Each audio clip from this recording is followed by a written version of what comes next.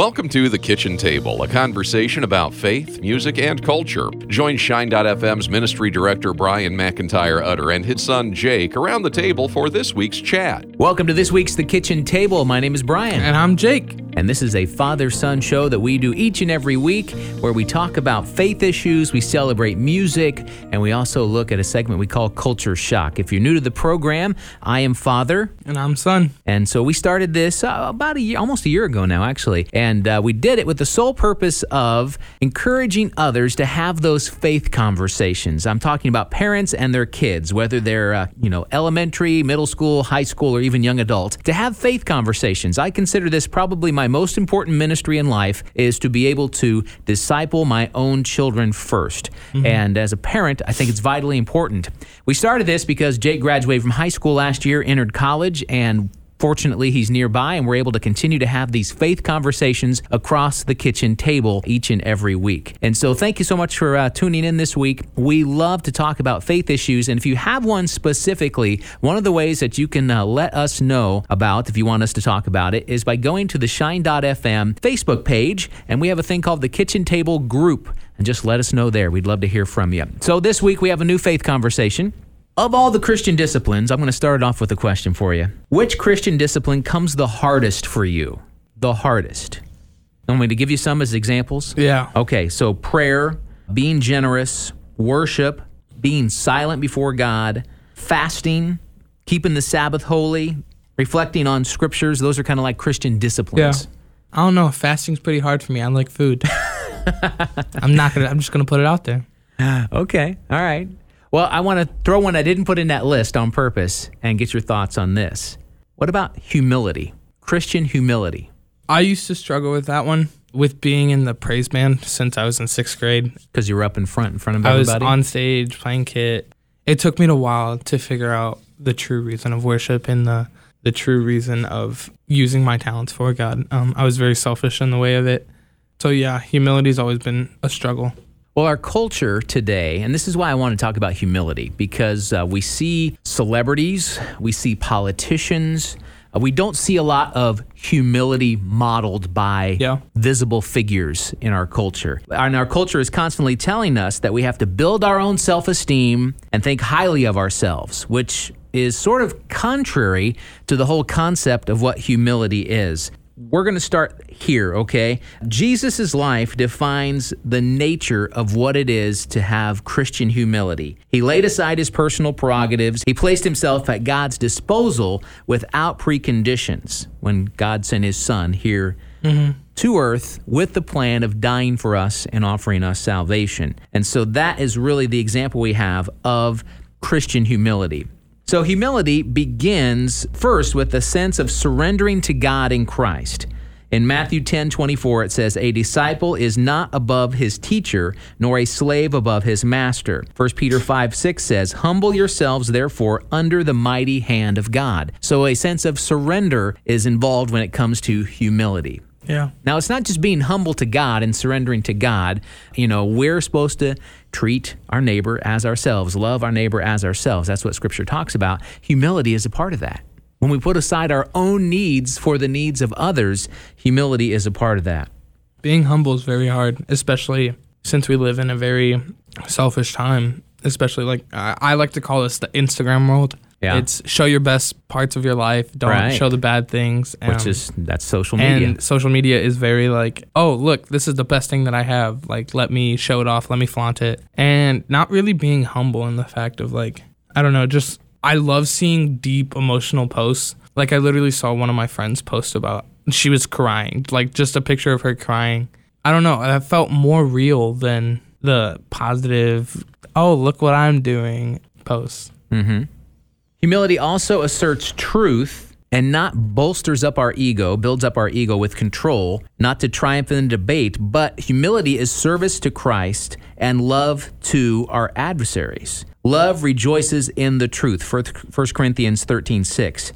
Jesus speaking says this, "What I tell you in the darkness, speak in the light. Do not fear." 2 Corinthians 4:5 says, "We do not preach ourselves, but Jesus Christ as Lord, and ourselves as your bondservants for Christ's sake." So it's not building us up. It's not putting us in first position. Unfortunately, we sort of have celebrity pastors today. They write books, they speak at conferences, and I think we need to get back to more of what it is to be humble, to be a Christ servant.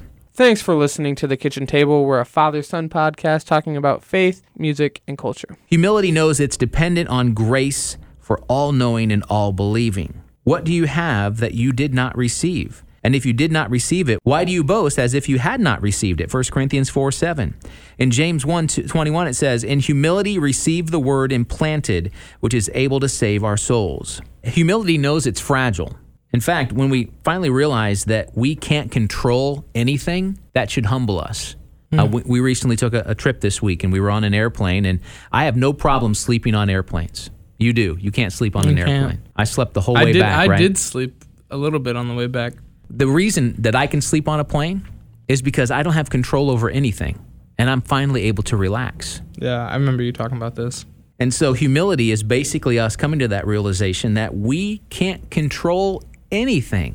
We like to think that we're in control.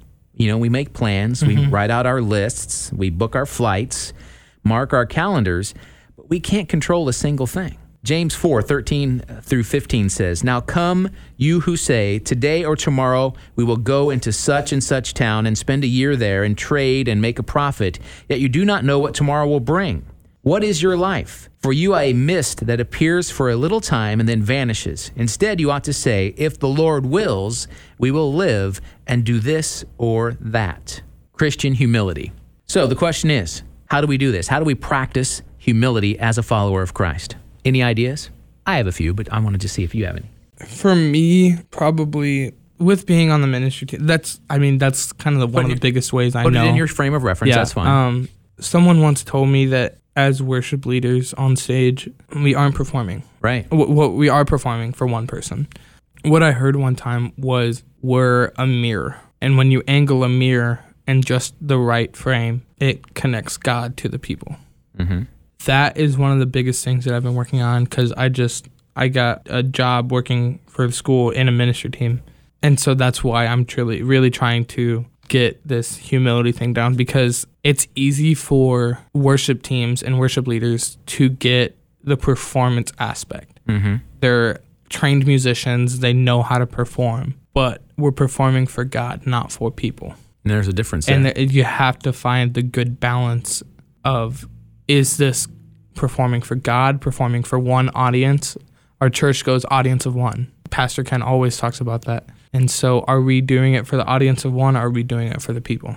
I was at an event years ago when Michael W. Smith, of course, Christian pop artist for many years, and this was when his first worship album was coming out. He'd done pop music. He had some crossover hits in the mainstream music, and he put out this worship album, and he was leading worship at this event. And so he actually said, you know what, if I had my way, I would close this curtain. Yeah. And I would play from behind this curtain because it's not about me. And that's what it's all about. It's about humility. So how do we practice it? How do we put this into practice? How do we become more humble? Because let's face it, this is a Christian discipline that's tough. Mm-hmm. Number one, we need to accept that we need to practice this, that it doesn't come naturally to us. If we want to become humble, we must practice humility each day. So we have to start with the elements that are already in our lives daily. A friend tells me she began to grow in Christian humility the day she chose to accept whatever seat an airline assigned her. Another friend, an introvert, said that his journey towards humility began when he decided to enjoy strangers who interrupted his routine. That's tough for an introvert. It is. So we have to accept that we need to practice this, and it takes work. Jesus rejects 3 forms of power: economic, political, and self-promotion. So the longer we practice Christian humility, the more we recognize that there are a variety of ways in which power is a temptation in itself. And when we reject power in the form of humility, we choose Jesus, the way of Jesus. We need to make and keep a few good friends. Now, we've talked about this in previous episodes about friends and why friendships matter. But really, none of us can practice Christian humility on our own. We need the help of a few good friends. They know us well. They dare to confront us. You need a handful of long-term friends that are willingly to keep you honest in regards to humility. Accountability. Sure, accountability in this, absolutely. Yeah. Thanks for listening to The Kitchen Table. We're a father-son podcast talking about faith, music, and culture. Another part of practicing humility is we need to focus on Jesus. Now, I know that sounds real simple, doesn't it? But it's not. We live in a time today that is characterized by partisan politics that typically incite and value division, hatred, and power plays. To truly practice Christian humility, we must tune out politics. And that's something we never talk about on this show. It's something we never talk about it on Shine. We've chosen to do that on purpose. We need to seek instead to hear, to see, and to learn from Jesus as it's revealed in the Gospels. So focus on Jesus. And the final thing we need to do to practice Christian humility is we need to pray. Mm-hmm. You know, the longer we try to practice humility, the more we realize the limits of our own wisdom, courage, and strength. Prayer keeps us in touch with God, who provides the resources in our quest to become humble. So why is it important for us to be humble? Well, the world's not that way. You know, if I'm just humble all the time, maybe they're just going to walk all over me, right? Is that what you're possibly thinking? Why is it important? There's many reasons. Jesus did it. Well, yeah, he's our example for sure. But when we look at Scripture, 1 Peter 5:6, to enter God's presence, we must come humbly to the throne. Now, we've already talked about surrender, but to enter his presence, we have to come humbly. Yeah. Matthew 5:5 says, God says the meek shall inherit the earth. What is meek? Meek is humble, humility. James 4:10, the proud are cast down and will be humbled. Some of the biggest downfalls throughout world history have come from pride. You know, we served as missionaries for many years in a country that I think one of their biggest downfalls is their pride. Yeah. And I see that happening here in our own culture. I don't see a lot of humility modeled by people. 2 Timothy 2:12, when we are humbled, or even when we suffer, we need to remember we will ultimately reign with Christ. So in those moments where you're trying to practice it and it's very difficult, and you feel like it's not fair, that's a good verse to go back on. We need to remember we will ultimately reign with Christ. Philippians 2:5-11, Jesus even humbled himself. Therefore, we should also have the mind of humility. He is our example. So again, why do we pursue humility? We are limited in our self-knowledge. One philosopher said, know thyself. We can know a lot about ourselves, yet there is much we don't know. We can't fully know our own hearts and motives. We can't fully know our own weaknesses. A lot of times we're blinded to them, and the sins even in our own life. We need brothers and sisters to help us. That's another thing, because they throw the verse around all the time, am I my brother's keeper? Yeah. Or you're judging me. But the fact of the matter is, Scripture talks about how we keep each other accountable, and humility is a part of that. I love you so much that I'm going to humbly come to you and say, hey, I see you doing this. I think this is wrong. I want you to be better. I want us to be better. It's all in your approach. Yeah. A humble person receives correction because he knows he is limited in self-knowledge. Pride has terrible consequences, whereas humility brings blessing. Proverbs 18:12 says, before destruction, a man's heart is haughty, but humility comes before honor. I don't know about you, but I would rather receive honor than destruction. I'm going to have to guard myself against my own pride. It's always there, lurking inside of me. We've already talked about James 4:6, where it says, God opposes the proud, but gives grace to the humble. Now, I don't like it when people oppose me, when they come up against me. Do you like it? No. But do you really want God to oppose you? That would be like the worst of it all. Yeah. So a really good reason to be humble. When pride comes, then comes disgrace. But with the humble is wisdom. Proverbs 11:2. Destruction, whatever is the opposite of God, disgrace, pride has serious consequences. Another thing about humility will keep us from sin. A humble person knows he has fallen in the past in many ways and is capable of any sin. A humble person knows that if God doesn't deliver him from temptation and evil, he is helpless to stand against it.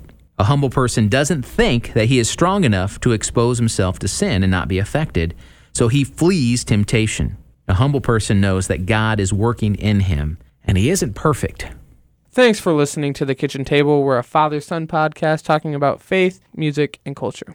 So again, humility, we need to pray for it. Now, this might seem like an obvious thing, but it's a great place to start. We can simply ask God, who gives us all good gifts. He wants to bless us with humility because having a humble and teachable spirit allows us to experience more of what He is offering us. We also need, and this is an important one, we need to support leaders who value humility. Yeah. Now, it's easy for a leader, a person in authority, to be anything but humble. We see it each and every day on the television, and even within Christendom. But there are good leaders out there who demonstrate humility. Seek these leaders out. Learn from how they submit their leadership and authority to God. And if you have access to one where they can become a mentor to you, even better. What an incredible mentor to have who can demonstrate to you humility from a leadership position. You need to visualize your worst enemy at the cross. Not on the cross, at the cross. It's hard to stay bitter at someone if you're praying for that person, right? Yep. Well, the same goes for seeing someone you may dislike, you may disagree with, in the same place as you, in the need of forgiveness, in the need of Christ. We are all at the same level at the foot of the cross. You heard that phrase before? Yep. So it's hard to be prideful when you realize that every human being is a sinner and in need of grace. This is also where you develop compassion. Compassion is very much connected to humility. Read through the Gospel of Luke and use a highlighter. The Holy Spirit is ready to speak to us when we dive into God's Word. Pay attention to how Jesus lived out His humanity in a humble way. Even though, remember, Jesus is fully God. The Gospel of Luke is rich with things we can learn and apply to our own lives about how Jesus interacted with people and what and how He taught them. This is a big one. Weed out media that negatively affects the way you act, social media included. Social media has a tendency to make us envious, snarky, prideful. It's important to recognize when an app or a website we frequent is having a negative impact on us and developing a very un-Christ-like quality in our life. Yeah. So if this happens, it may be time to step back. We started Lent last week. Step back and take a break from social media. So again, we cultivate, we practice, we learn, we grow in this thing called humility. It's vitally important. And I think it's something that we don't talk about a lot, but it's something that Jesus talked about a lot, and He modeled it for us. Yeah. So I think that's important. Being humble is so hard in this world today. And I'm just trying to think of what is the first step I can take to become more humble. And it's just it's hard for you to grasp. It is. It's hard for your generation to grasp. It's hard for my generation to grasp. Because let's face it, the very nature of humility is counterintuitive to our culture's values. Yeah. Our society today applauds independence, fame, success, and self-reliance. It's like the whole pull yourself up from your bootstraps. Right. And really, that's how the country, the United States, was founded, with that attitude. Yeah.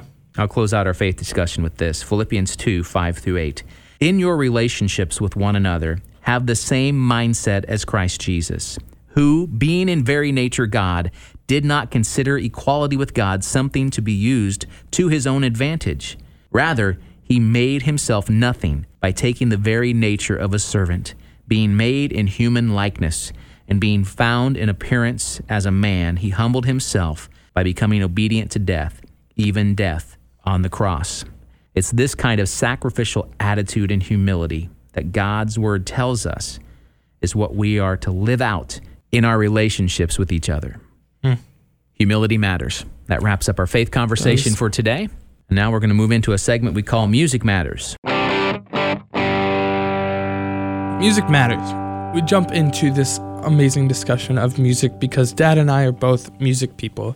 Dad does his new song, I bring my new song, and then Dad has always raised me up on his old iPod. I got Styx, I got Boston, I got Striper, I got all the good stuff. So we wanted to make a little segment of oldie but goldie. So Dad brings up back his old music to, Throwback Thursday, I guess. Dad, you always go first. Yeah, a new recent song that I found that I really like. You know this band. You've heard of this band, Building 429. Yeah. Play a lot of them on Shine. But they have a new song, which is coming out very shortly. They actually have started their own record company.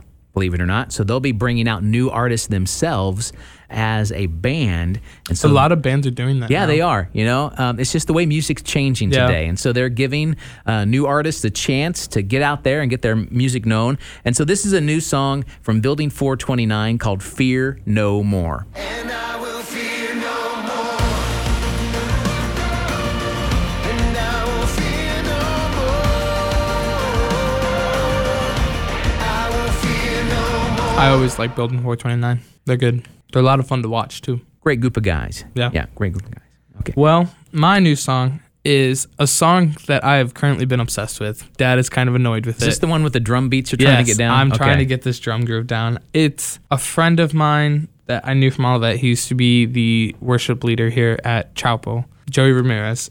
Free plug, Bill. I don't know where it is. It's right here.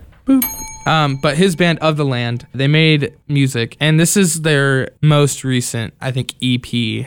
The song that I chose is called Why Should I Fear? The lyrics in this song are so good because in the beginning of it, it's like, why should I fear? Why should I fear? But then they go through this bridge. The second part is God responding, why do you fear? And it's just very impactful and very deep. So here's a snippet of Why Do I Fear by Of the Land.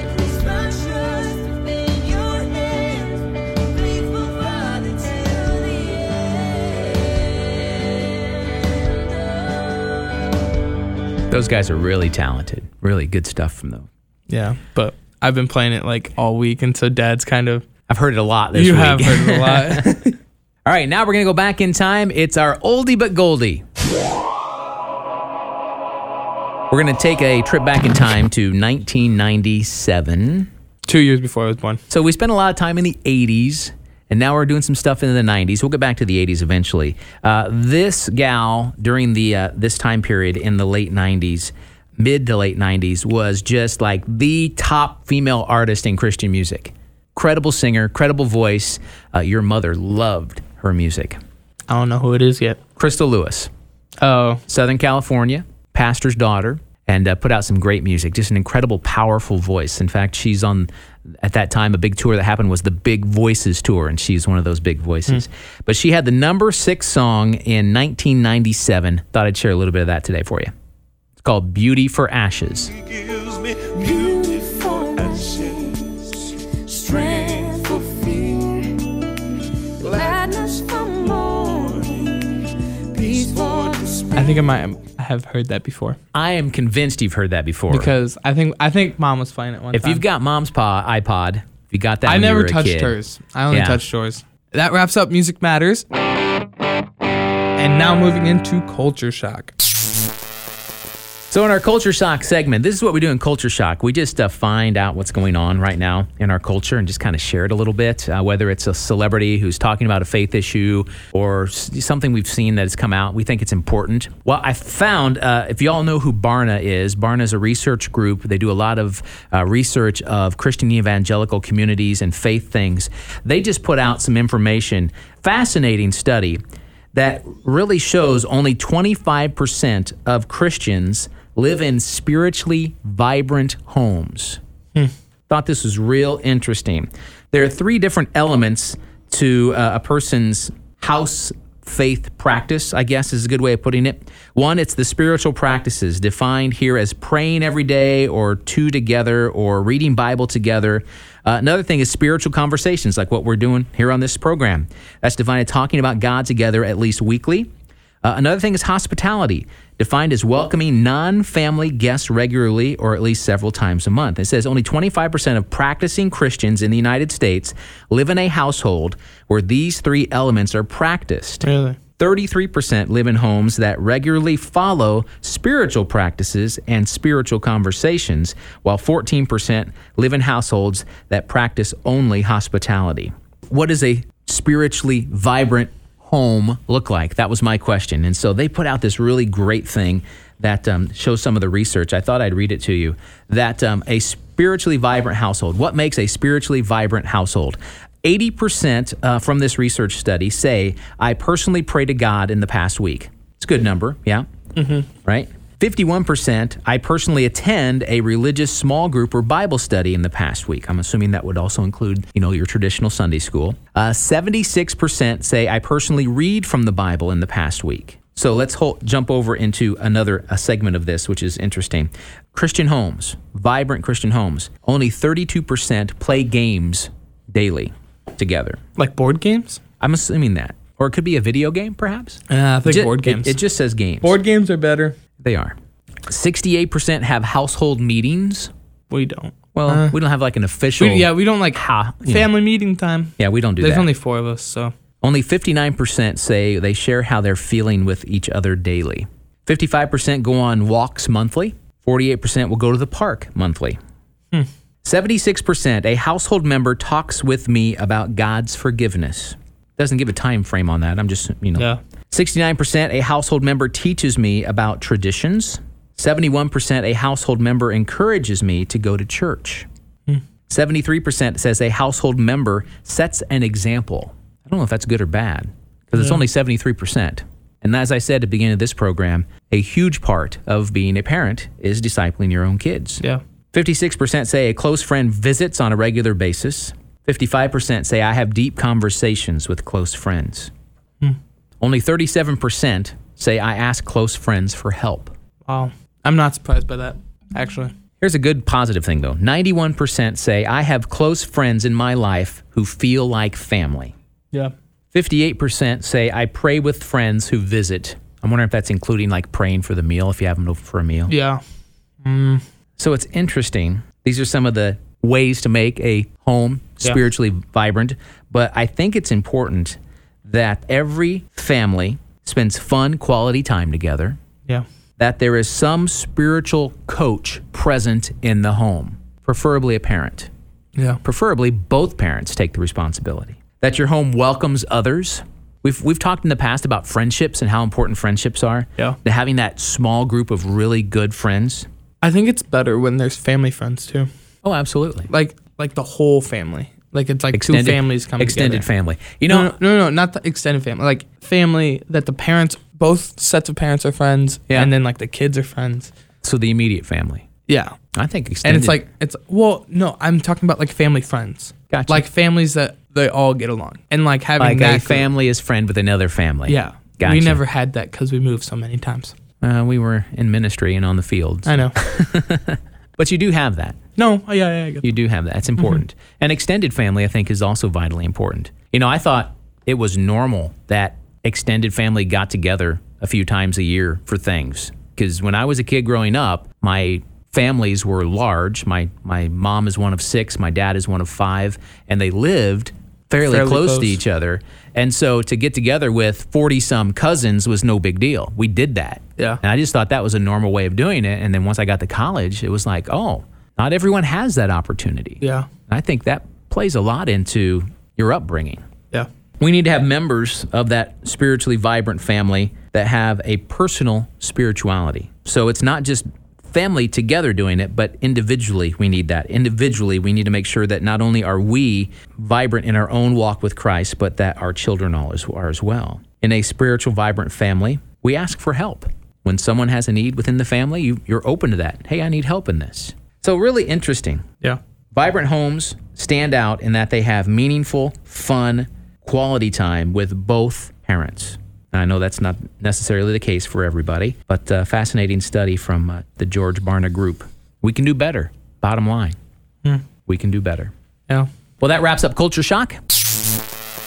Also brings to an end our program this week. Thank you so much for checking out the kitchen table. We're so excited that you spent this time with us. Again, if you want to reach out to us, communicate in any way, continue the conversation, or maybe share a faith topic you'd like us to discuss, the easiest way to contact us is by joining our Facebook group, shine.fm. And then under that is the kitchen table group. It's a lot of fun. Just search for shine.fm and you'll be able to find our page there and find the group. So thank you so much for listening in, and have a wonderful week. We will talk to you next week. Peace out. Thanks for listening to The Kitchen Table on the Shine.fm podcast network from Olivet Nazarene University. Be sure to subscribe for more content delivered each week on faith, music, and culture.